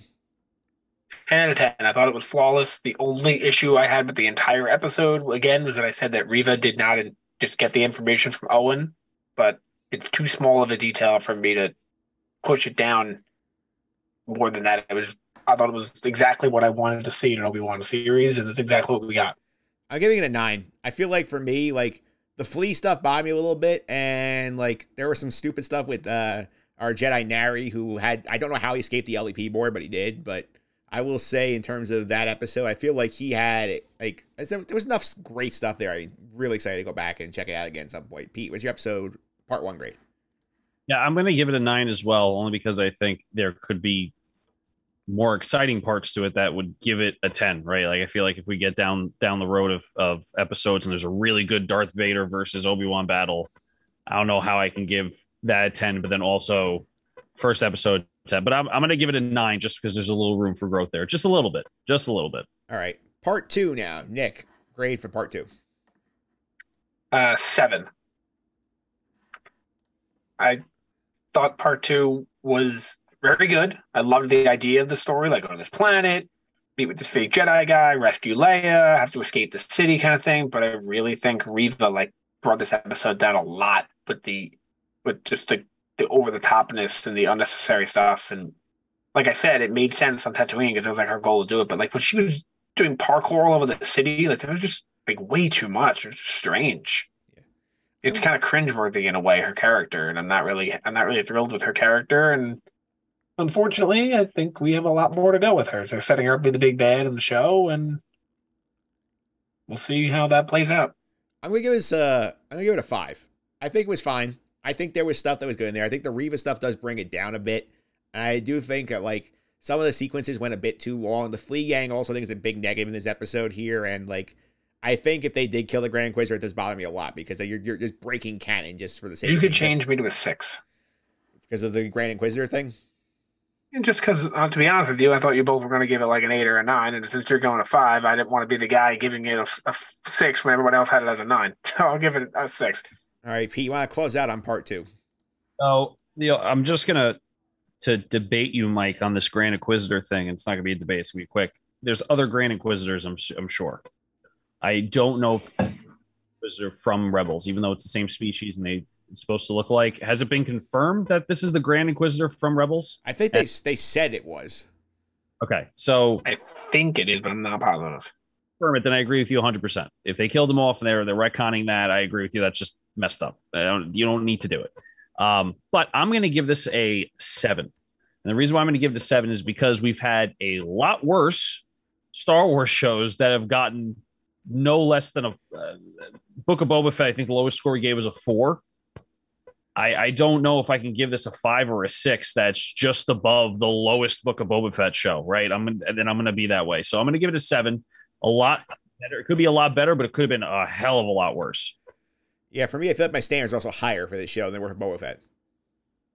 And that's fair. I think that's fair to have a higher standard. But if we're going to pinpoint a number and we're going to put it up against other shows with using the same scale, I don't know if we can. Me personally, I can give it a 5 when the lowest Book of Boba Fett score I gave was like a 4. It's a very good point. Yeah, for me, I just feel like it's like again watching this late. Like the second one not hold my attention as much as the first one did. Yeah, but it's a very good point. Like maybe we should have graded those Boba Fett episodes harsher. I don't know, but they weren't bad at the time. It's just like each when I watched that show, each episode individually, I liked it. But when I watch it as a show, because Pete, you brought this up in like the second week, you're like, this show's a disaster. The episodes aren't bad, but the show is a disaster. Yeah, it's a fair point. We're not going to keep track of these I'm not going to put a graphic up every as we go. I'm just going to sort of tabulate them, and then at the end of the season, we'll see how we did on these guys. But we'll keep that going here. And now the last thing here, predictions for part 3. The first week, we sort of had this pretty easy. We all kind of got something right here. Pete said Vader shows up, a lightsaber battle right away. So Pete was half credit there. Nick said Obi-Wan watches over Luke. He fights with Owen, meets another Jedi, and leaves Tatooine. So Nick guy's basically his entire prediction was part 1. Yeah, I wish I told you the Vader thing too, because I know I said it to everybody else. I don't know why I didn't say it here. I said Vader gets the last word. My exact word is basically like Vader's gonna be the last thing we see in episode 2. Yep, that's what I thought too, and I should have just said it. All right, so now let's go ahead to your prediction time. So you have a prediction for part 3, Nick. So I've never done this before in the history of the Sky Guys podcast, and I want you to write it out in quotes and bleep this out in post. I have no fucking idea. I have no clue. All right, Pete. Anything you want to add in prediction? I'm gonna go bold. Grand Inquisitor is still alive, and Darth Vader patches him up, and we have a Darth Vader Obi-Wan interaction of some sort. So the Grand Inquisitor gets saved by Vader, and the two of them interact for the first time. That's what I'm going with. Yeah, no, I think that's exactly what I want to happen, and it would at least save the whole Grand Inquisitor being retcon thing. Yeah. I'm gonna go with sort of. I'm gonna say. I also agree. I'm gonna say we don't see the Grand Inquisitor yet. I feel like we're gonna leave his fate as a mystery for an episode. I think we're going to basically follow the Obi-Wan Leia thing. It's not gonna be a clean thing. I feel like there's gonna be a catch to the Haja transport. I don't think it's a bad catch. I think it's gonna be like, oh, you have to do this for me in order to get the next step of your journey. I feel like Obi-Wan's got to go on a side quest this episode. Which is exactly why I said I have no idea, because I just feel like it's not going to be easy. He has to go somewhere, but where? I have no clue. Or doing what? With who? I have no idea. Yeah, and I feel like there's going to be like he's got to do some sort of job to get himself like onto the next like destination, get closer to bringing Leia back to Alderaan. Yeah, I just have no clue where he's going next. I just know it's probably not Alderaan, but it could also be Alderaan. So, like, it could be Alderaan or something completely different. What if it's completely different? Where is it? We have no idea. That's why I'm writing. I have no idea. So I'm gonna say, like you said this way, P. I think this is. I'm gonna say this is a Mando mission episode where he has like a mission of the week he has to do. That's fair. I'll be honest with you. I hope not. We only have 6 episodes. This next episode is literally the halfway. So I'm hoping that is not the case, and they waste an episode on a side mission. However, if done correctly and getting cameos from maybe different characters, having a Darth Vader interaction because of that side quest or whatever it is, it would work. But remember, after this week, we are halfway through the series. Yeah, I feel like we're pacing much better than we did on Boba Fett. Correct. So if the pacing is this quick, if they have a throwaway episode, I hope the rest of the season is not let's jam pack things in 3 episodes kind of a thing. So I'm hoping for not the side quest. I think we are going to get the side quest. I feel like it's my hunch that we're going to get some sort of thing as they want to get an episode of Leia and Obi-Wan like interacting together before like, he drops her off. I feel like that's going to be something happens and he's going to have to like work with her to solve a problem. It's fair. I mean, it's not a bad prediction. All right, so we're calling the Mando mission. That's it for the premiere. So we're going to be back next week. We're going to be doing part 3 of this. This is Nick's last episode before he gets married, and then he disappears for 2 episodes. He's gonna follow the Grand Inquisitor. Hopefully, show up on our screens again by the finale. Yep, I'll be back. I'll be back for the finale. Yep. But next week will be my last, and yeah. We got some exciting stuff coming up here. We have some good guest hosts lined up, P, to fill the 3rd chair on the Sky Guys while Nick is away. We're gonna miss Nick for sure, but the guest appearances we're going to have, the cameos we're going to have, are going to be really good as well. So definitely don't miss out on that. I will say for the audience, I'm going to tease here a little bit. There is one cameo you have seen before, if you have watched the Sky Guys, and there is one you only know if you have watched Just on the Suffering listener. So I'll put it as out there. There you go. You got your teaser. That's our teaser here. I'm going to end the show here. I want to thank you guys for hopping on. Really appreciate it. Pete, if you want to follow on social media, I'm going to do that. At PJ Consadori 29, CONSADORI on Twitter. Go follow me there, retweeting all this stuff and some hockey stuff. So, all right, Nick, how about you? How do you follow you on Twitter? Nick Fry _9, or just follow the Sky Guys podcast on Instagram, which, spoiler alert, I run. And we're doing great there now. Absolutely. You can also follow me on Twitter, mphillips331. That's MPHILIPS 331. I took a week off of the sports side of the Just End the Suffering podcast. Just wanted to sort of get the ducks in a row here. Gonna be back next week. Do a little NBA Finals preview. If the Rangers get through, we're going to talk some hockey, but we still have some work to do for that. So much work to do. Oh, this is rough. It's just really rough. 2 more games. We have to win 2 in a row, which means we have to steal one from Carolina in Carolina. Oh man, I'm really hoping we could do it. But we'll see. Yeah, there's also another pop culture episode coming on the Just End the Suffering podcast next week. We're going to have some Stranger Things coverage. I also talked to friends of the podcast, John Stanko, do some summer movie previews here. And Nick, he is out on the Minions movie. He's not interested in that. No, did you see did you watch Stranger Things at all yet? I have watched the premiere. I haven't seen it since the 2nd season, but is it good? It is good. Cool. All right. Good for them. So that's coming up next week. Until then, may the force be with you, everybody.